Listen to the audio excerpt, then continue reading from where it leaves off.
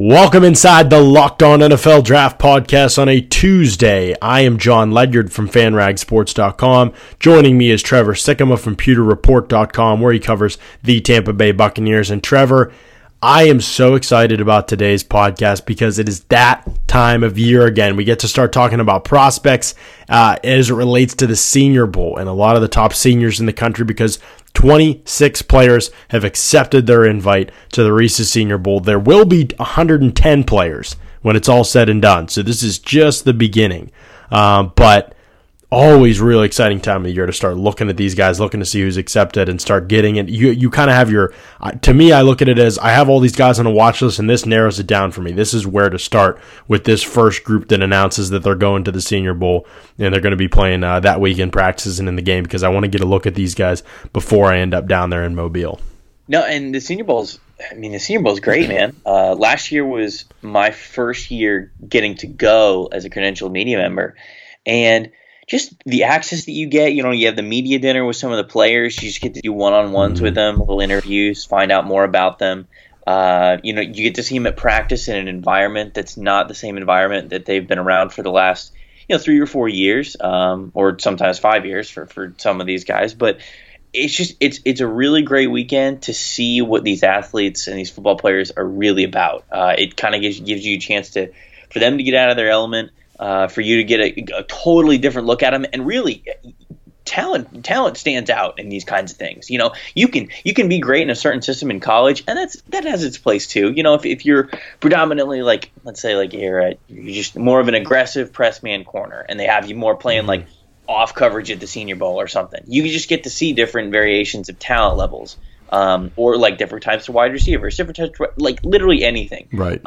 So look at last year. Remember Ryan Anderson, the Alabama edge? He had to play off-ball linebacker all week just because he played outside, and he obviously wasn't. And so, there are some things like that. Yeah, but Hassan Reddick got the chance to show people that he could play off-ball, and he blew up as a result. So it can work both ways a little bit, although I didn't think it was advantageous for Ryan Anderson at all. He ended up going high second round anyway for some reason. He hasn't really played to that this season, but he clearly wasn't an off-ball guy, but they used him that way all week. So you're right, it can be an interesting week usage-wise for a lot of these players.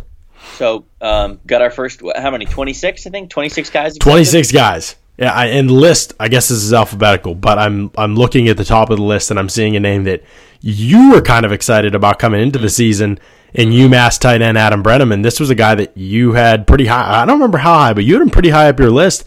I kind of sneakily think the tight end class could end up being all right from what I've seen so far. I don't think it's not last year, but I think it could be a pretty all right class, and Brenneman might be one of those guys. Yeah, I don't think that it's going to be last year's class, because at the top, last year's class was so elite, and so we can't really say that. But in terms of it being a deep class, you being able to find tight ends, and we're seeing this in the NFL, kind of these plug-and-play tight ends, whether it's in line, in the slot, using them as mismatch options around the field. I think this class has plenty of those guys. Brenneman could very well be one of those guys. 6'5", 255, kind of a smaller tight end in terms of a frame, but that's the style of tight end that he is. Mm-hmm. He is a more athletic tight end that he's a guy who's almost like a big wide receiver almost. And so he is a guy who you can throw up at the goal line in different situations and in different spots on the field, and he could be a mismatch depending on what the coverage looks are. And he moves really well for a guy who's 6'5". So I think he was my tight end 4 going into the year. I think that's right. I'm glad that I get to see him here at the Senior Bowl. I'm glad that he accepted this invite. And a little later we'll get into my tight end 1, who was also at the Senior Bowl. So. I know a bunch of you guys out there are excited about Dallas Goedert and what he can do at the NFL level. Before we get to him, Tyrell Crosby, a tackle from Oregon, is kind of maybe the biggest name right now on the list. Obviously we're only 26 in, but even he's had a lot of injuries in his career. I think I read. I haven't watched Oregon once this season, so have not gotten to see him. But I've heard a lot of people comment that because the tackle class is so lean and just not a great class. And anyway, McGlinchey's had rough season, and Orlando Brown's been up and down, and Mitch Hyatt's been up and down, and I guess Mitch Hyatt as a junior could even go back to school potentially. Crosby could be a guy that moves up the board a little bit. I know Pro Football Focus is pretty high on him, but not only Crosby, but if you look at the offensive line names that have accepted so far, you see a lot of people you don't necessarily recognize, and you see a lot of names that make you wonder, okay, so if these guys are all getting invites, and no offense to them, but it must mean that a lot of the bigger schools aren't producing guys that are probably worthy of the attention to play in this game. Austin Corbett from Nevada is a center that will be in Mobile. He RSVP'd yes to his record. And then Brandon Parker, offensive tackle from North Carolina A&T. Timon Paris, an offensive tackle from Stony Brook. Skylar Phillips, a guard from Idaho State. I'm not seeing any of those guys play. I know that's shocking to some people. So going to have to dig deep into my tape resources to watch some of those guys. But there's always a couple small school offensive linemen. They do typically respond first. We'll definitely see bigger names out here. I'm sure that Quentin Nelson hopefully accepts a request and will be one of them, because it would be awesome to see him in person. But still kind of looks... That'd be crazy. Yeah. He got in.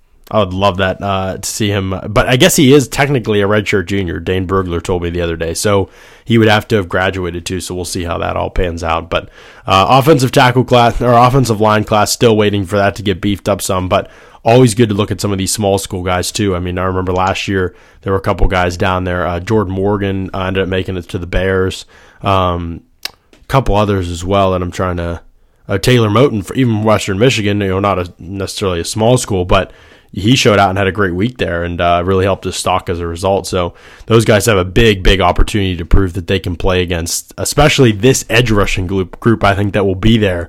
Marcus Davenport from UTSA. We haven't talked about Davenport a whole lot, but he's one of those long, lanky types. Huge, man. Yeah, and huge. And he's athletic, and I think there's a lot of tools there. My biggest question marks with Marcus Davenport are going to be, can he drop the pad level coming around the corner? Because a lot of the time those guys, when they face bigger, stronger offensive linemen, they're not going to be able to use power moves with the same degree of success right away. So a 6'7", 255, can he drop that pad around the corner? Because I think he has some legit bend, and he's a decently explosive kid. This is a huge opportunity for Marcus Davenport. Because remember Tano Passanio last year? Yeah. Who ended up going, I think was it late second round? I think it was like the last pick of the second round or something to the Chiefs. He helped himself so much in Mobile, because even though he was from Villanova and a smaller school and didn't play a great schedule or anything like that, when he faced competition, he was absolutely relentless in practices last year. And I think if Davenport shows that dog in the fight, and Derek Rivers was another one that helped himself from Youngstown State. I think if Davenport shows that kind of dog in the fight mentality, and the teams know not only is this a toolsy guy, he's an aggressor, he's a dog, he's going to keep coming after you. His motor runs hot at all times. And Passanio showed that he could work the hands as well a little bit, go inside out, line up inside and win as a rusher. And I think Davenport might want to show that as well during this week. So a huge opportunity for Davenport in a class that a lot of people have said doesn't have a ton of high-end talent. I think he has the opportunity to be maybe a little bit of a riser this year. Yeah, no, I agree. It was good to watch. It was good to watch Tano, and I think Tano also, like I said it before, those interview parts, just getting to know him. Mm-hmm. Everybody kind of right. There's a lot of mystery around some of these prospects, right? They were talking about like how much weight Tano had gained, mm-hmm. and like how he did it and all this stuff. People were like trying to figure out all this stuff about him. Well, now he gets to Senior Bowl, you get him in front of you. You get to, sometimes you ask guys these questions, even like with rumors mm-hmm. as the preface, and right. they're like, no, that's not a thing. Right. One of the funny interview parts that we did last year was Kareem Hunt loved the Tampa Bay Buccaneers. Really? And dang, that hurts now. The jerseys were like the main reason he loved the Bucs. That's funny. That's the kind of information that people are there for. And I don't even know. I don't even remember how we figured that out. We were just doing a daily interview with him, me and my boss, and he was just like, "Oh, I love the Tampa Bay Buccaneers. Like, I pick them every time in Madden." He's like, "I love their jerseys. I'd love to be a Buccaneer." And we're like, "Oh, dang, okay." That's awesome. There's a story right there. lot of I'm excited to see Davenport because I've seen him a little bit on tape, but I really need to dive in and take a strong look at him because I know our friend and colleague John Owning is a big fan of Davenport and what he can do, and so got to check him out. I guess a couple of the edge rushers in this class fit that kind of prototype as just a little bit raw. Uchenna Nwosu from USC is a guy who could be an interesting prospect because he's an outside linebacker, like a 3-4 outside linebacker type. I think he's only like 240 pounds, not the tallest guy, but he's had a ton of pressure this year. I think Pro Football Focus has him as one of the, in terms of pressure created, has him as one of their highest guys, but doesn't necessarily get a ton of sacks. 6.5, but I think he had 3 in like one of their last games against Arizona State on like 3 straight plays or something like that. They just couldn't block him. So I think that Nwosu is going to be really interesting because he is like unbelievable at getting his hands in passing lanes. He has 13 pass breakups, and almost all of them have occurred at the line of scrimmage as a pass rusher. So he just kind of has that innate sense. And again, it's not because he's super tall. I think he's like 6'1", but he's just kind of always working. His motor is unbelievable. I don't think he even started before this season. The production certainly doesn't look like he started. I mean, he played a role last year for sure, but he's just been a really, really good player for USC this season. I don't know how many polished moves he has, but he's a guy that I think's risen up a lot of boards this season. And I don't know. I'm excited to see what Nwosu does because there's some people who think he could be a Son Reddick and play off the ball, and there's some people who think he's a 3-4 outside linebacker that should be rushing the passer most of the time. I think I don't know. I think we're going to get to see him in multiple roles, though, when we go to Mobile.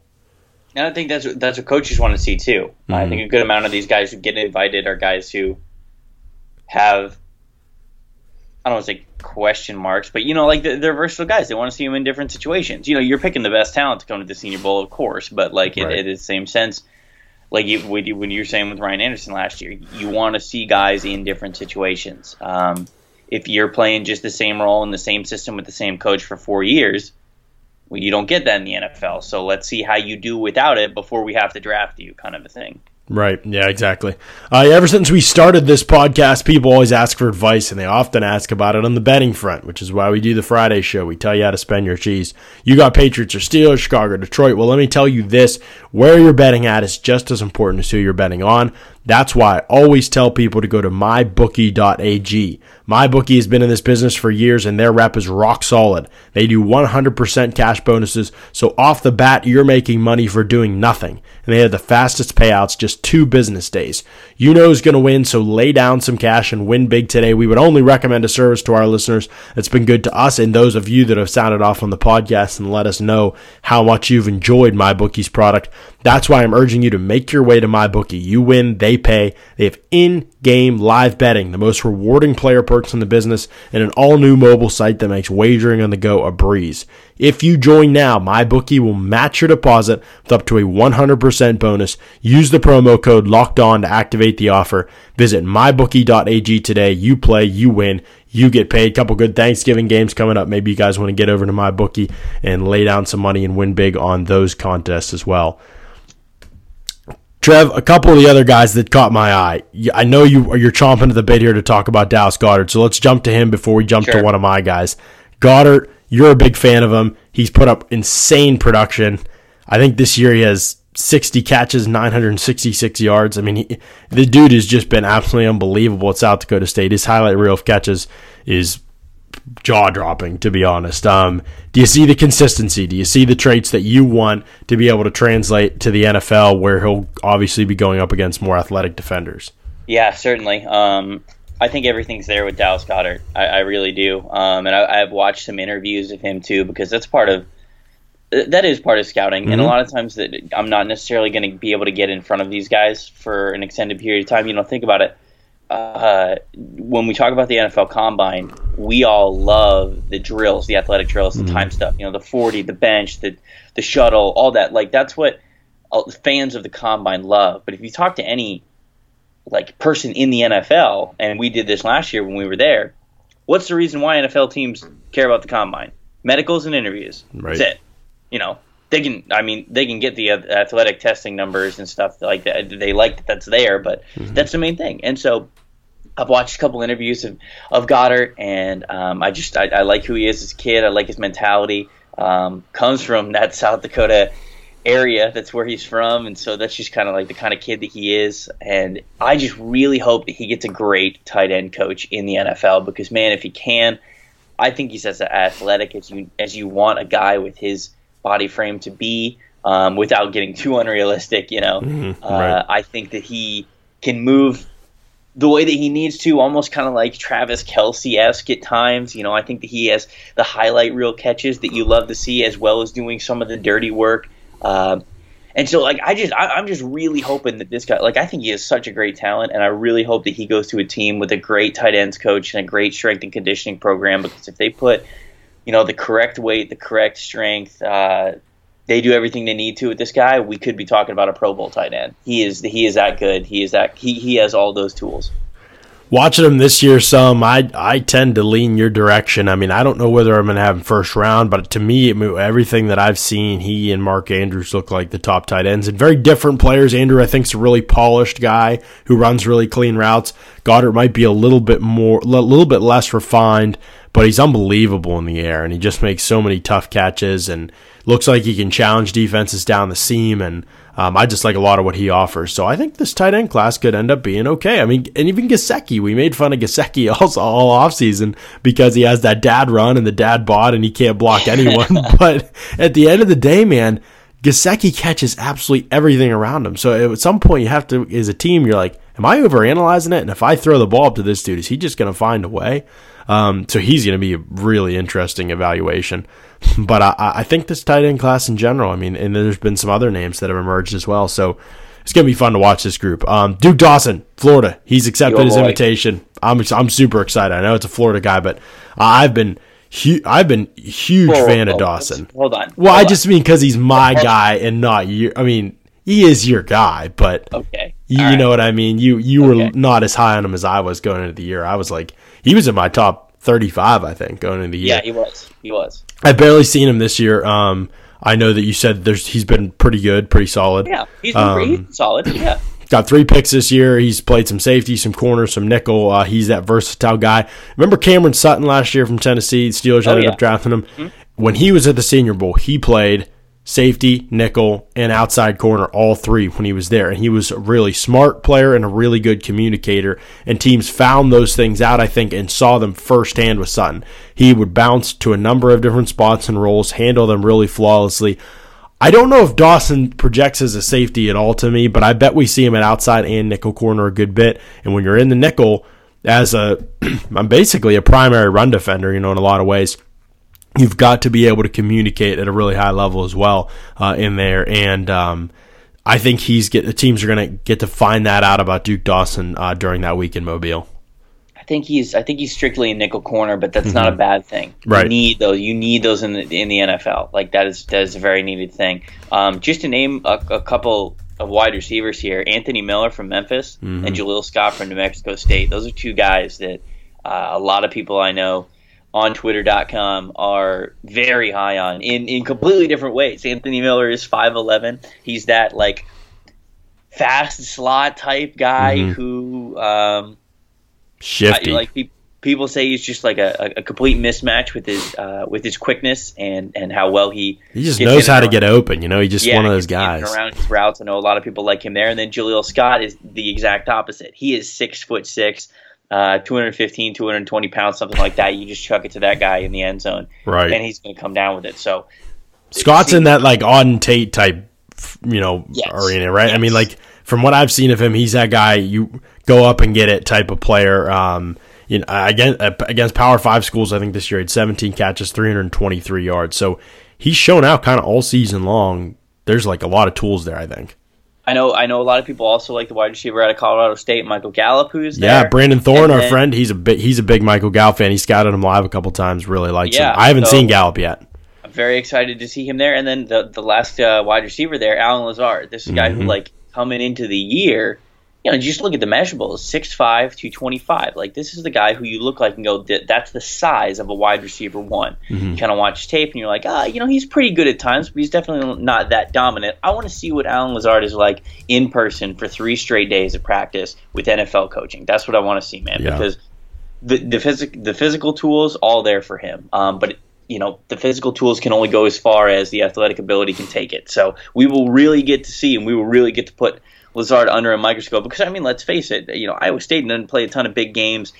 We have to, there's only 24 hours in a day. Mm-hmm. So we can't necessarily scout. I'm covering the Bucs, you're covering the Steelers. We try to cover as much drafts as we can, but Iowa State games, especially when Lazard's really the only guy on there, don't really come high on the priority list. And so I'm excited that he is there, that I'm really going to get to see him and see what he's got.